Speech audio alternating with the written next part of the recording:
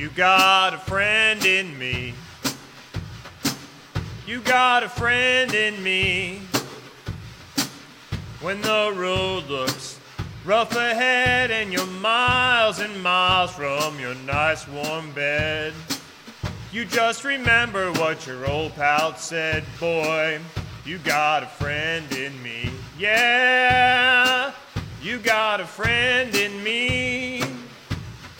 You got a friend in me. You got a friend in me. You got troubles, I got them too. There isn't anything I wouldn't do for you. We stick together and we see it through, 'cause you got a friend in me. Yeah, you got a friend in me. Got a friend in me. You got a friend in me. You got troubles, I got them too. There isn't anything I wouldn't do for you.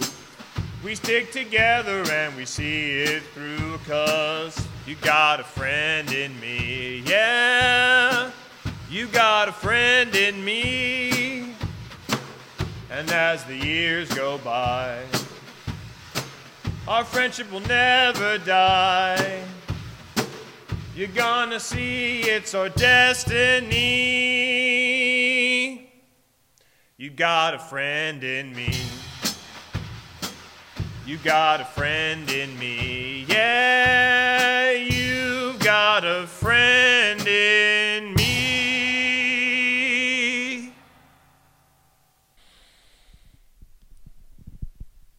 Grace and peace and welcome to Cokesbury United Methodist Church here in Woodbridge, Virginia. My name is Taylor Mertens and I serve as the pastor here. This is the day that the Lord has made. Let us rejoice and be glad in it. Happy Easter. That's right, it's still Eastertide, this season that stretches from Easter Sunday until Pentecost Sunday, a time of celebration, 50 days worth of celebrating. Every Sunday throughout this season, I've been encouraging all who worship with us to think about ways to celebrate, whether it's making your favorite meal or buying your favorite food, finding your favorite drink, turning up your favorite song to 11 through your sound system. Today, I want us to think about watching our favorite movie. Watching a movie that we really love can be an act of celebration. I really love the movie Young Frankenstein, the Mel Brooks film, the black and white movie with Gene Wilder. I've seen it so many times that I'm pretty sure I know every single word to that movie. And whenever I watch it, it kind of feels like a little celebration as I get to shout the dialogue at the TV as I'm hearing it come back to me. Another movie that I really, really love, I think you'll be able to tell because of things that are happening in worship today, is Toy Story. I love Toy Story. Buzz and Woody and this journey of what friendship looks like. But I really love the music from Toy Story, the music of Randy Newman. I think movies can be acts of celebration because, like Scripture, they help reveal something about ourselves to ourselves, about who we are, and at least in the context of Scripture, whose we are. So this week, I encourage you, if you can carve out some time, watch your favorite movie. Sit back, enjoy, and treat it as an act of celebration. There are a lot of things going on in the life of Cokesbury. You can find out more about our church through our Facebook page or our website.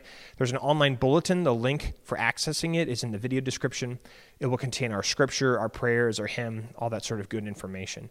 So I encourage you now to think about friendship and what it means to be friends with friends, but also to be a friend of the Lord.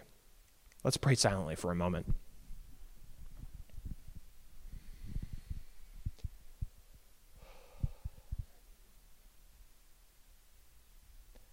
Turn your eyes upon Jesus.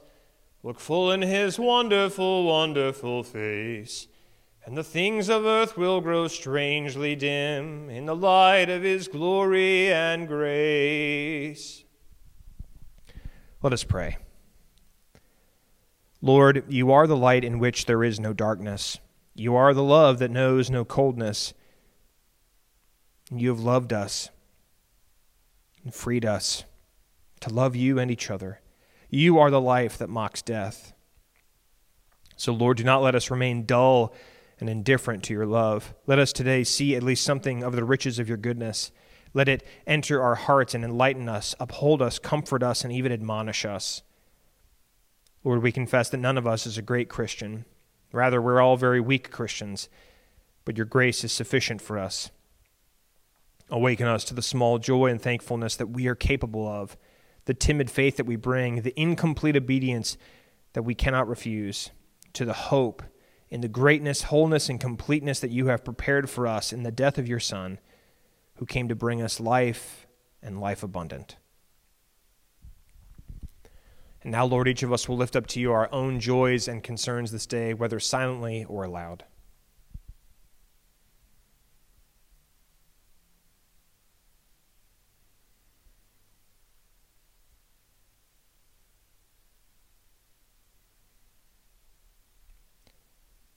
And now, let us pray together. Our Father, who art in heaven, hallowed be thy name.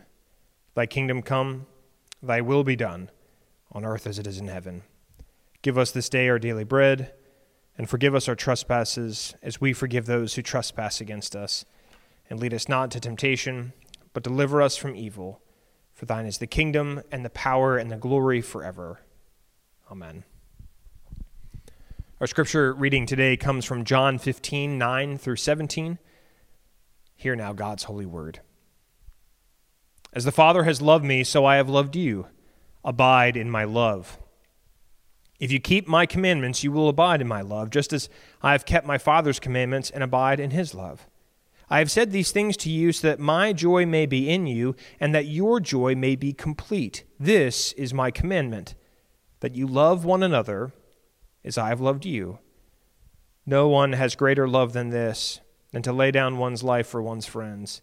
You are my friends, if you do what I command you. I do not call you servants any longer, because the servant does not know what the master is doing, but I have called you friends, because I have made known to you everything that I've heard from my Father. You did not choose me, but I chose you, and I appointed you to go and bear fruit that will last, so that the Father will give you whatever you ask in my name. I am giving you these commands so that you may love one another. This is the word of God for us, the people of God. Thanks be to God.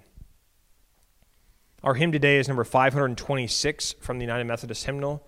Shouldn't come as a surprise, considering what I just read and what I've said. This is What a Friend We Have in Jesus. If you're unfamiliar with the words, you can find them in our online bulletin. But join me now over at the drums as I play and sing with me, What a Friend We Have in Jesus.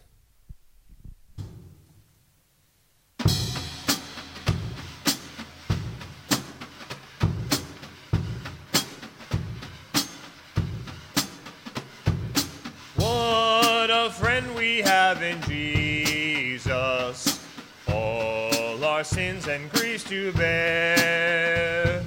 What a privilege to carry everything to God in prayer. Oh, what peace we often forfeit. Oh, what needless pain we bear. All because we do not carry everything to God in prayer. Have we trials and temptations? Is there trouble anywhere? We should never be discouraged. Take it to the Lord in prayer. Can we find a friend so faithful who will all our sorrows share? Jesus knows our every weakness. Take it to the Lord in prayer. Are we weak and heavy laden, cumbered with a load of care? Precious Savior, still our refuge. Take it to the Lord in prayer. Do thy friends despise, forsake thee? Take it to the Lord in prayer. In his his arms he'll take and shield thee. Thou wilt find a solace there.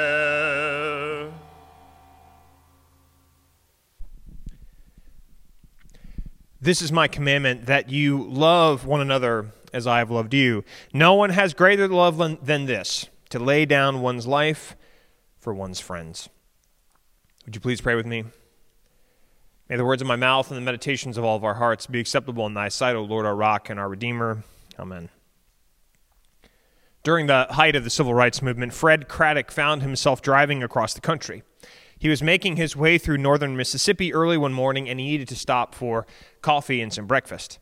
He found a no-name diner in the middle of a no-name town, and he decided to pop in.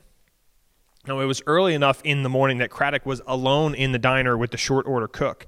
And so while Craddock was sitting at the counter making his way through some soggy eggs and some overly strong coffee, a black man entered into the diner as well, sat down at a nearby stool, ordered, and asked for a coffee.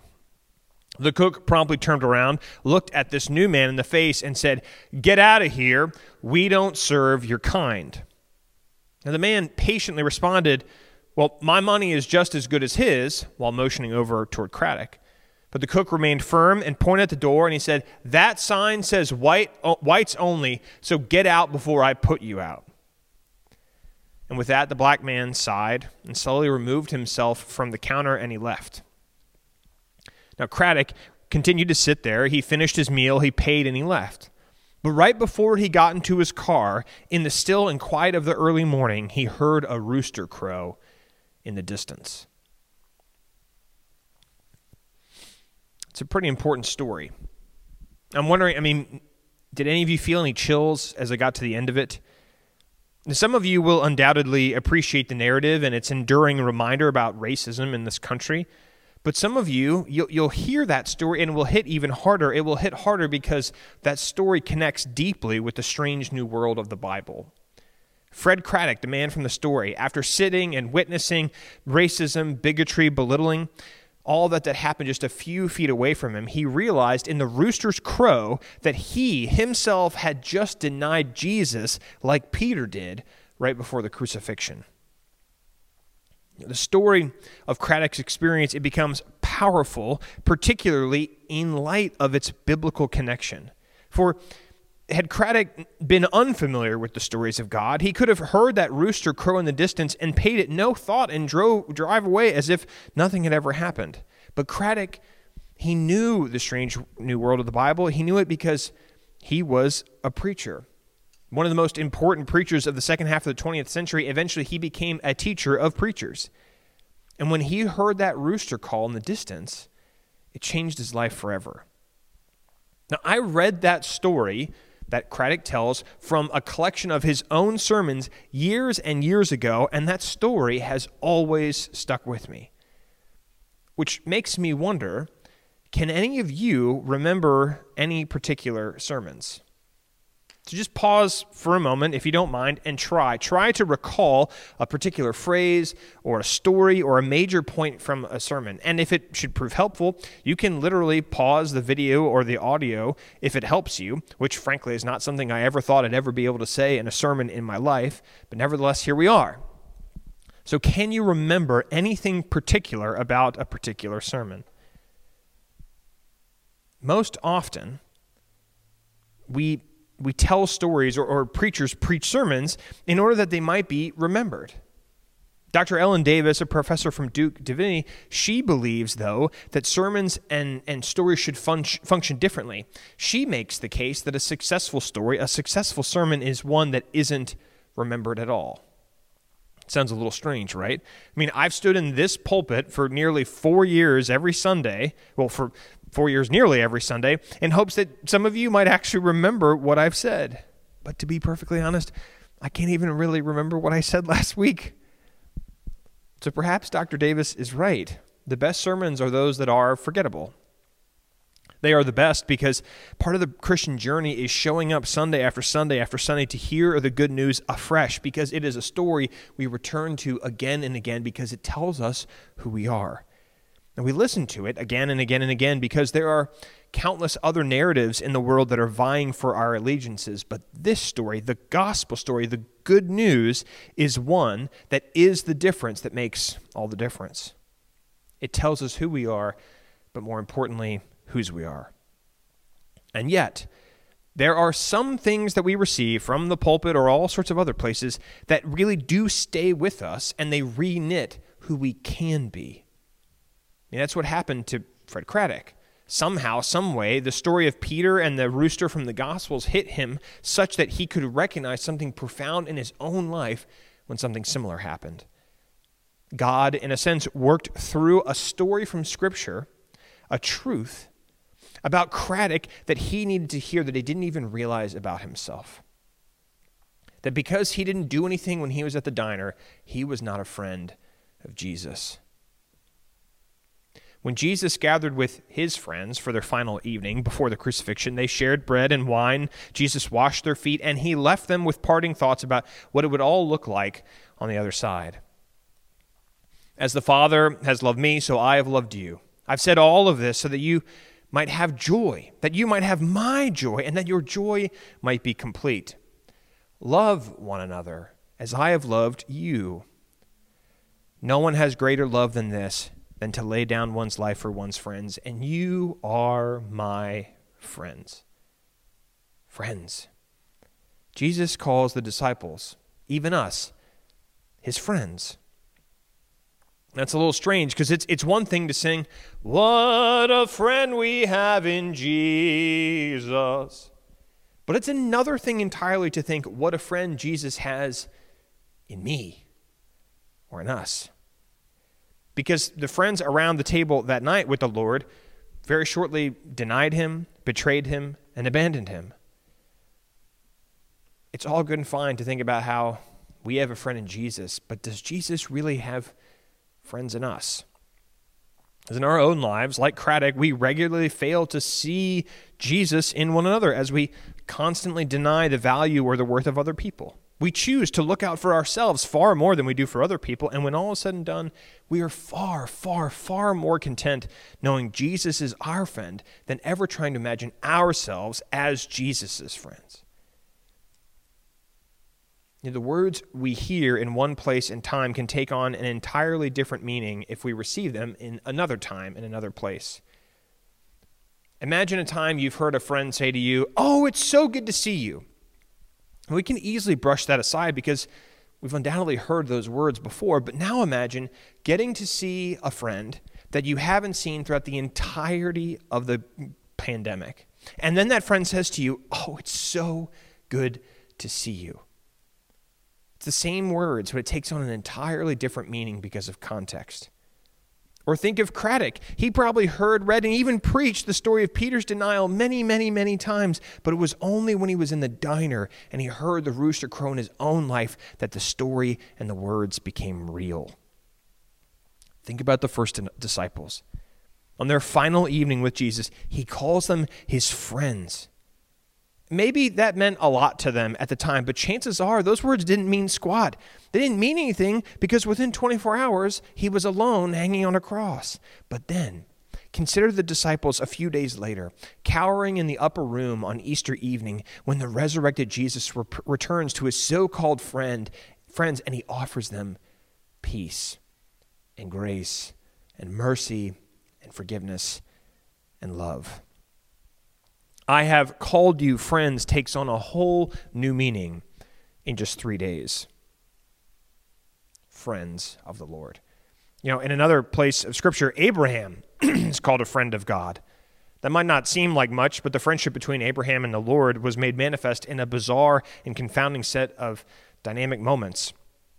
Abraham was a content octogenarian who is told to leave the comforts of home behind him in order to become a stranger in a strange land. He's told that he will become a father in the twilight of his life. He is told to sacrifice his son, the son he loves, all because of his friendship with God. It's all too easy to water down the faith into, being called to just love one another a little bit more.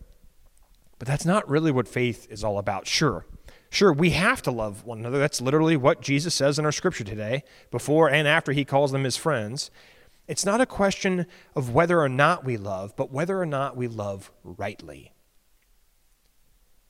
We, the church, we exist to welcome all people, but that love actually usually looks like a bunch of judgments. We talk about one another behind each other's backs. We make assumptions that really have no basis in reality, and we are far more content to let whatever those relationships look like remain something that happens on Sunday alone and never to be found Monday through Saturday. But we can know what real love and real friendship look like because we know Jesus and Him crucified. We can know what love and friendship really looks like because we know Father, Son, and Holy Spirit. Love, to put it bluntly, is cruciform. It's sacrifice. Love is coming down into the muck and mire of this life, being betrayed and then returning to the betrayers and calling them friends. Love is not sitting idly by at a diner when injustice takes place. I have called you friends because I have made known to you everything that I've heard from my Father. In other words, friends of Jesus are those who share in the remarkable knowledge of what God is doing in the world. What is God doing? God is reknitting the cosmos. God is rectifying our wrongs. God is involved in the creation of a community called church that is predicated on a cruciform love, a love that really embraces everyone. A friend of God has this love and offers that love toward other people. And friends, it is not easy. It comes at a cost. I mean, the world is not prepared for this kind of love. And more often than not, it will reject this love just as it rejected Jesus. Jesus, to use his own words, shows ultimate love by laying down his life for his friends who did not deserve that title at all. Jesus did it for them, for us, for the world. Chances are you won't remember this sermon. I probably won't either. Our brains can hardly handle all the information that we regularly consume every day. But at the very, very least, I hope that we will all rest in the somewhat discomforting knowledge that Jesus has the gall to call us his friends. And so I'll end with the enduring words of Randy Newman. And as the years go by, our friendship will never die. You're gonna see it's our destiny. You've got a friend in me, in Jesus. So I offer this to you in the name of the Father, the Son, and the Holy Spirit, one God now and forever. Amen.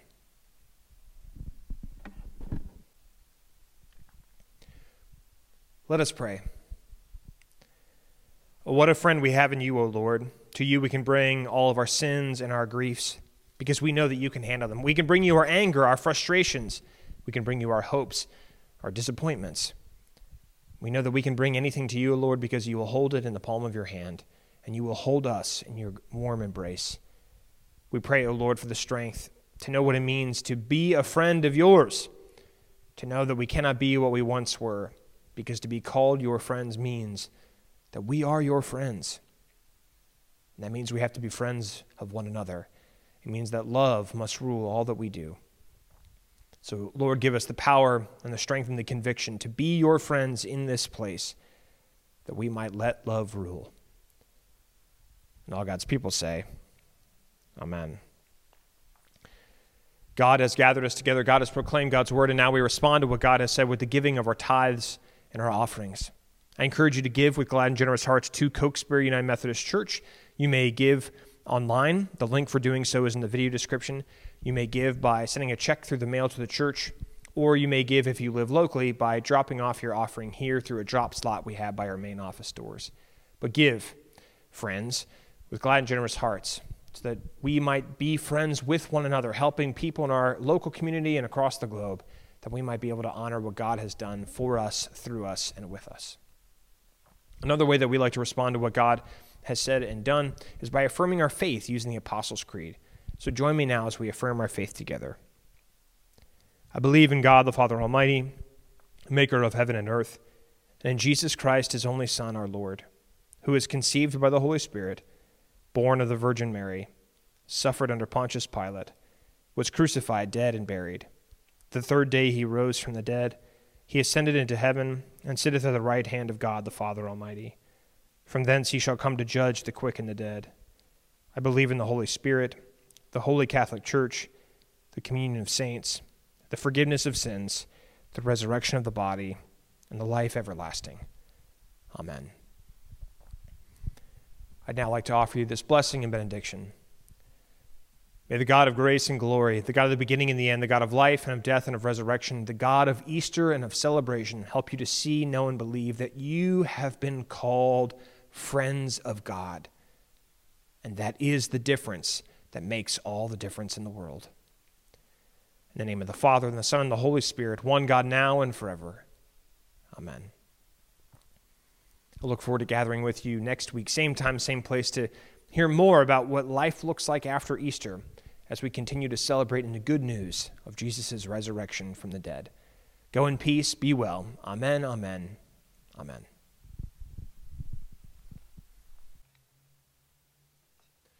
Don't let me down.